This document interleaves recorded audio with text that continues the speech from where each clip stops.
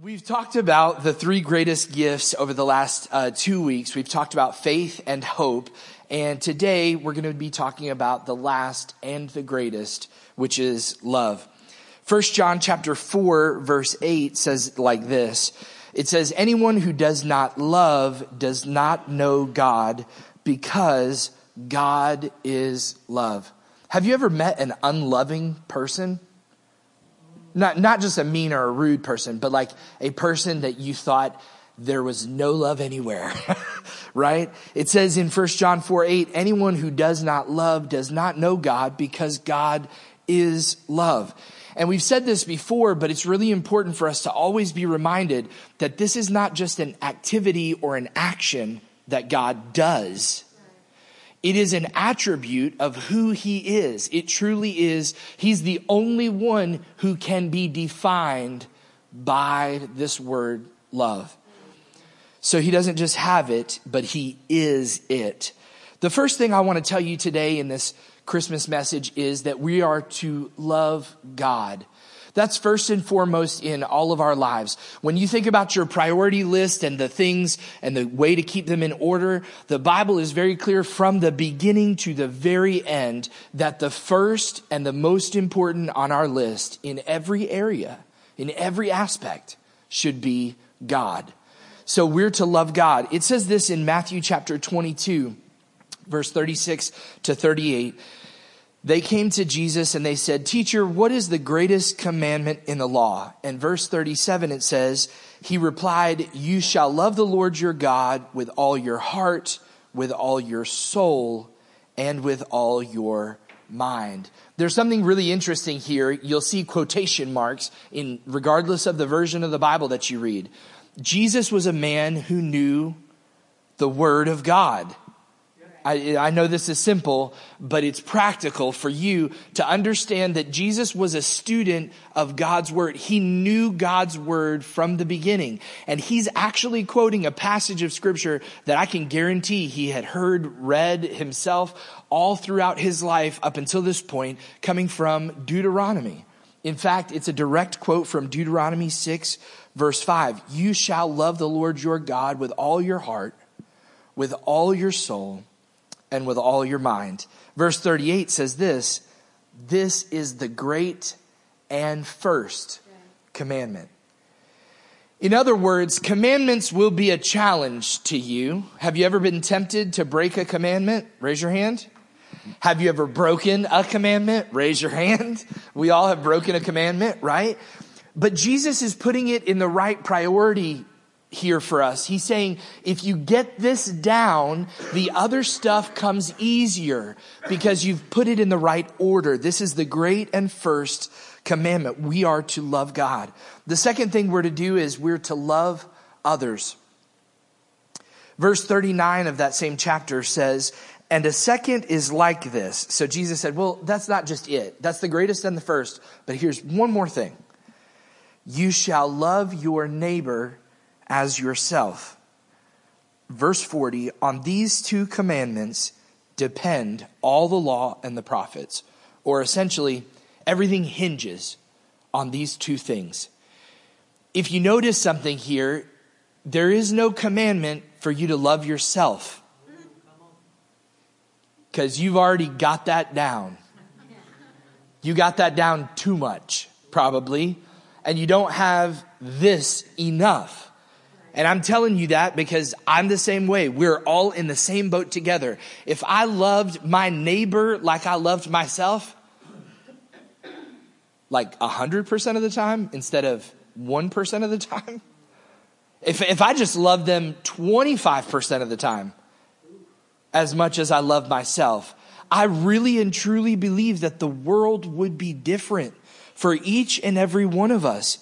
So when people get hung up on all the rules and regulations of Christianity and do's and don'ts and you should and you shouldn't. But really what it comes down to, when Jesus was pushed into a corner, he says, love God and love others like you love yourself. So the greatest gift being love. In 1 Corinthians chapter 13, which has been our focus verse 13, in that chapter though, the word love appears 9 times. That's a lot. talking all about love. And we've said how it's spoken at weddings and things like that. But here's the verse. It says in verse 13, so now faith, hope, and love abide. Essentially, these things are eternal. But the greatest of these is love.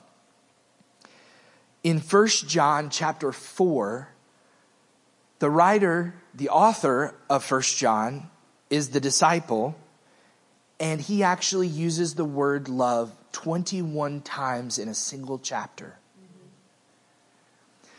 I want to tell you that love is not just an emotional feeling. I'm skipping through some of my notes, so I might repeat myself, but it's important for you to understand that love is a choice. It's not just an emotion. I didn't just fall in love with my wife. I chose my wife. She still chooses me. I've gained weight. I've lost hair. I've gained gray hair. She still chooses to love me. She can choose not to love me. Please don't. But the truth of the matter is love is a choice that we make, right? And we've got to understand it in that context. So in 1 John chapter 4, we're going to read a little portion in just a moment. But I want to tell you about who this John is. This John who writes 1st, 2nd, 3rd John, Revelation, as well as the Gospel of John. This guy is not John the Baptist. It is John the disciple, first of John the Baptist. He hung out with John the Baptist. And when John the Baptist goes to be essentially martyred for his faith, he then joins Jesus. Jesus calls him to his team. John has a very special relationship with Jesus. And in fact, the only gospel, the Gospel of John, that mentions that it says that it's an eyewitness account is that of John's. John says, I have seen these things that I'm writing down to you, and I'm telling you, this is what I saw. Then we see in Revelation that as he's exiled to this island called Patmos, he's there, he's under penalty of the law for preaching the gospel. They send him there. As he's there, it's a really wild ride, and God reveals to him some things that are happening then in that current time as well as will happen in the future. But a new ruler comes into place and lets him out of exile. It's said by historians that he then retires, if you will, to the city of Ephesus. You'll be familiar with that because there's a book in the Bible called Ephesians. It was the church of Ephesus that he made his retirement village, if you will, his home. So that kind of gives you a picture of who John is. In fact, he calls himself the disciple Jesus loved. Nobody else says that about themselves.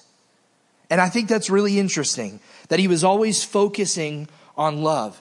In fact, he's the one who records the conversation at the Last Supper, and I referenced it during communion just a moment ago. But in John chapter 13, John writes the words that he heard Jesus speak while washing the disciples' feet. And it says this in verse 34, a new commandment I give to you, that you love one another, just as I have loved you. So there's this two-pronged approach, or these two different paths that go at the same time, the same rate, in the same direction. Jesus says you're supposed to love others the way that you love yourself, but you're also supposed to love others the way that I have loved you. Now that's a more powerful statement, because his love is selfless. It was sacrificial. Sometimes it's not returned. He says this, verse 35, by this all people will know that you are my disciples if you have love one for another, or for one another.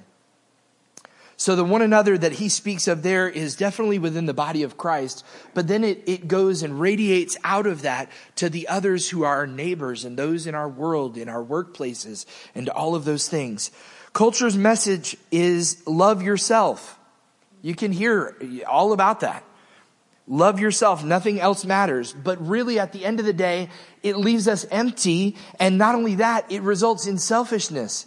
That's why people do the things that they do. They continue to just self-implode, if you will, in loving themselves and being concerned for themselves, so much so that they're not courteous to others, they're not kind to others, they're not loving to others. Listen to what 1 John chapter 4, verse 7 through 11 says. John writes and he says, "Beloved, let us love one another, for love is from God, and whoever loves has been born of God and knows God. Anyone who does not love does not know God, because God is love.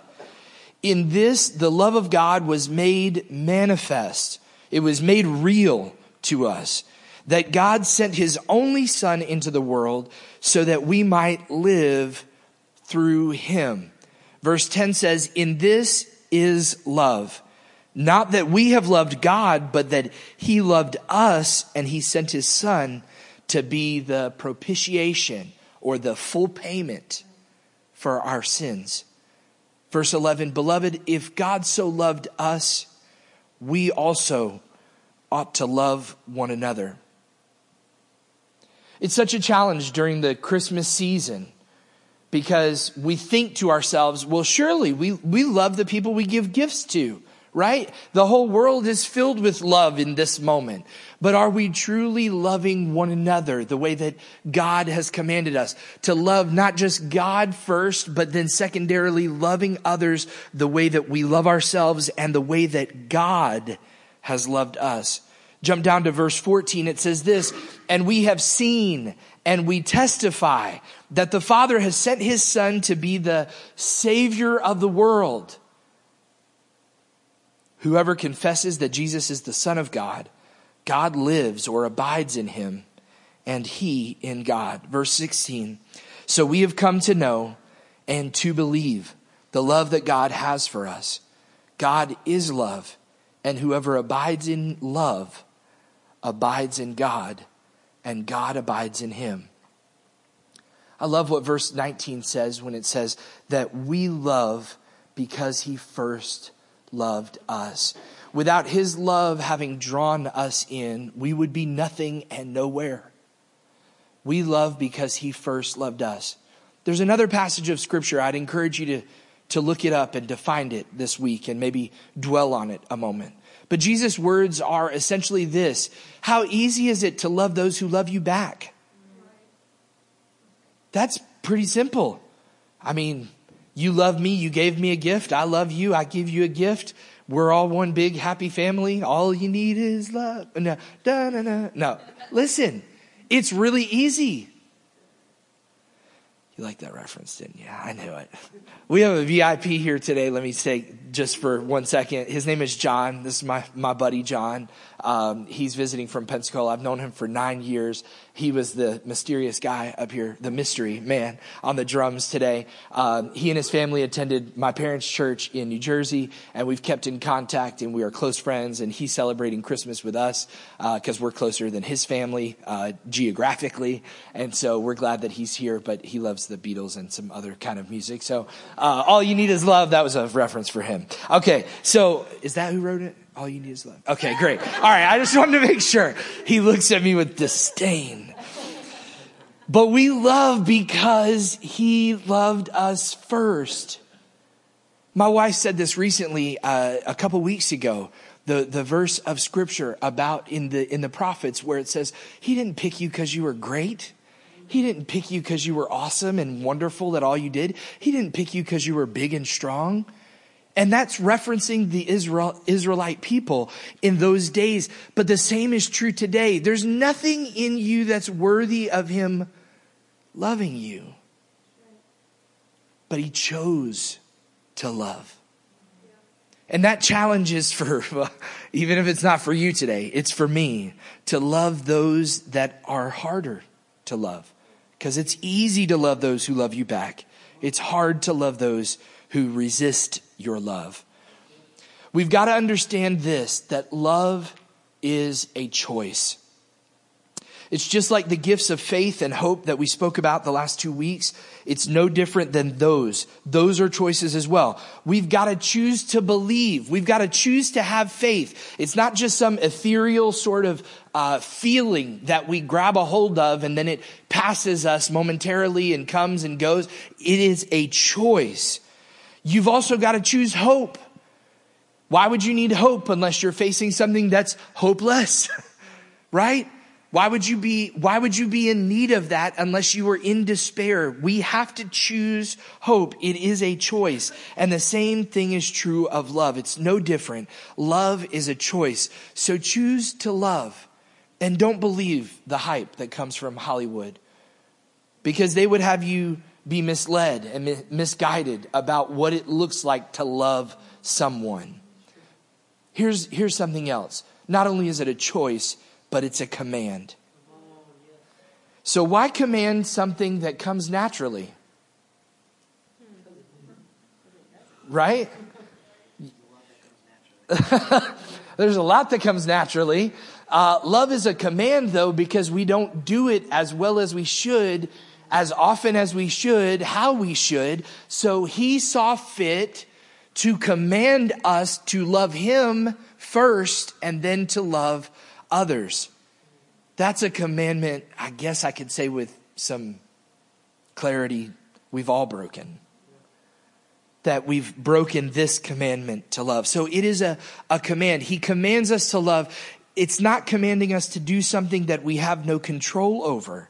He knows that he made us with the ability to choose love. In Matthew 22, he commands us to love him and to love others. But again, like I said a moment ago, he does not command you to love you because you've got that down. So start practicing loving others the way that he wants you to. The next thing that we need to know is that love is active, or it's an action. So it's not, we're far beyond a feeling and all that kind of stuff. We're talking about it being something that's a choice and a command, and it is also an action.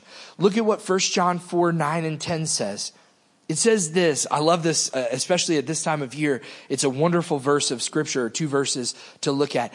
In this, the love of God was made real or manifest among us, that God sent his only Son into the world so that we might live through him. God sent his only begotten Son. There was no plan B. This had to work. Jesus had to choose to love those who spit in his face, pulled his beard out, ripped his clothes, stabbed him with a spear, those who tried to stone him, chased him out of towns. Jesus chose to love them. So it says in verse 10, in this is love, not that we have loved God, but that he loved us and sent his Son to be the full payment for our sins. So this greatest gift of Christmas truly is love. I want the worship team to join me. We do this at the end of every one of our services. We have them come and join us for an encore song of worship. I want you to think about the idea of scriptural, biblical love and what that looks like. What God is saying in his word is that we are to choose love and love him first. Now, it may come easy during the Christmas season to love God because we're focused on baby Jesus in a manger. We're talking about it with friends and neighbors and coworkers. It's easy to demonstrate love when you're staying up late and making some cookies or making something to give to friends and relatives. When January comes around, it's a challenge to keep up that same momentum, to continue focusing on that greatest gift of love. I want to say something to you today that I think is really important for us as a church to hold on to. It's something that I tell my kids. It's something that's absolutely biblical. It's something that you could write on your mirror, put it on your fridge. It's something that you should let sink deep into your heart today. And it's this: you can't do anything in this world to make God love you less. as believers, sometimes we're tempted to try to serve and do stuff to make God love us more. But we've got to understand that doesn't work like that. God's love is expansive. It's comprehensive. It covers the whole earth. It's covered every sin. It can cover every sin. So we can't do anything to make him love us less. We can't do anything to make him love us more. God will never love you more than he loves you right now. That's pretty incredible when you think about it. And tomorrow when you have a bad thought about that person that cut you off, or that coworker that mistreats you, or you missed out on the promotion and you know somebody did something bad against you, in that moment, you've got to understand that bad thought or that action that you take, that bad word, that anger, whatever it is, in that moment of sin and falling into temptation, God doesn't love you any less. He loves you because he is love. His nature's undeniable.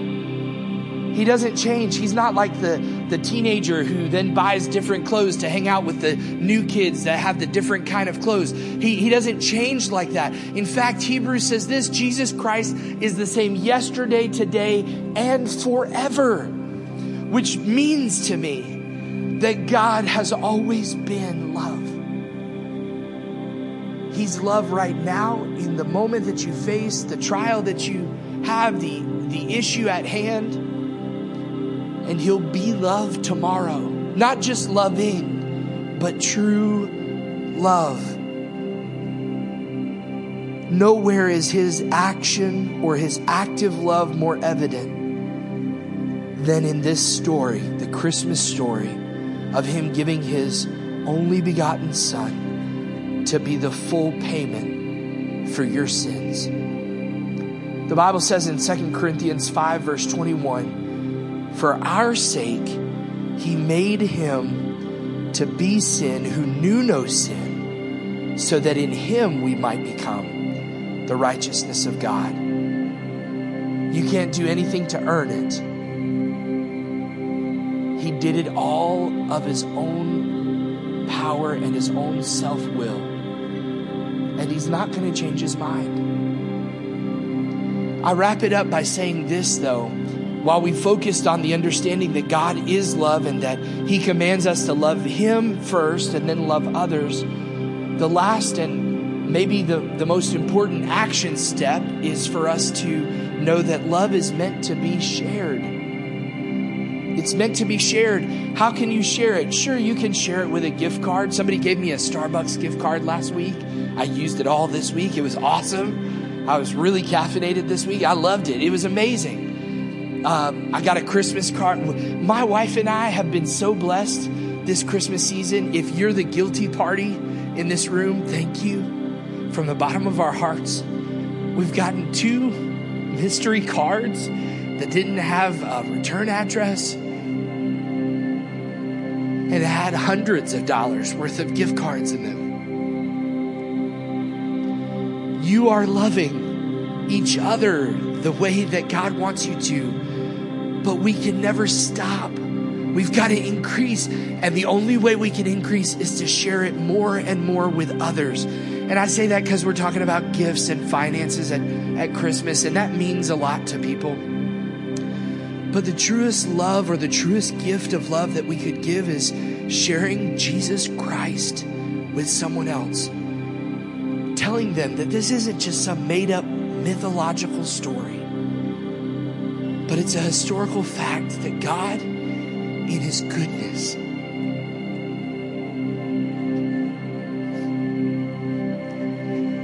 in all the grace of heaven, wrapped himself in human form to come and live on this dirty earth with us as dirty as we are. And he still chooses to love us. So share that. Make it a point during your Christmas celebrations to bring God up, not just in a, hey, let's bless the food and eat this turkey, but in a way that really would be meaningful. Talk about what God's blessed you with. this year. We have a tradition which in our family, we take a little time and we write a note to ourselves and we put it in our stocking. And then we open that note the next year to see. And it's got prayers written in it and some other things. It's got details about the year and we laugh about some of those memories. But in that moment, we always point ourselves to Christ and say, God, we're so thankful for all that you've done. Would you stand with me and don't let me be the only one today who's thankful.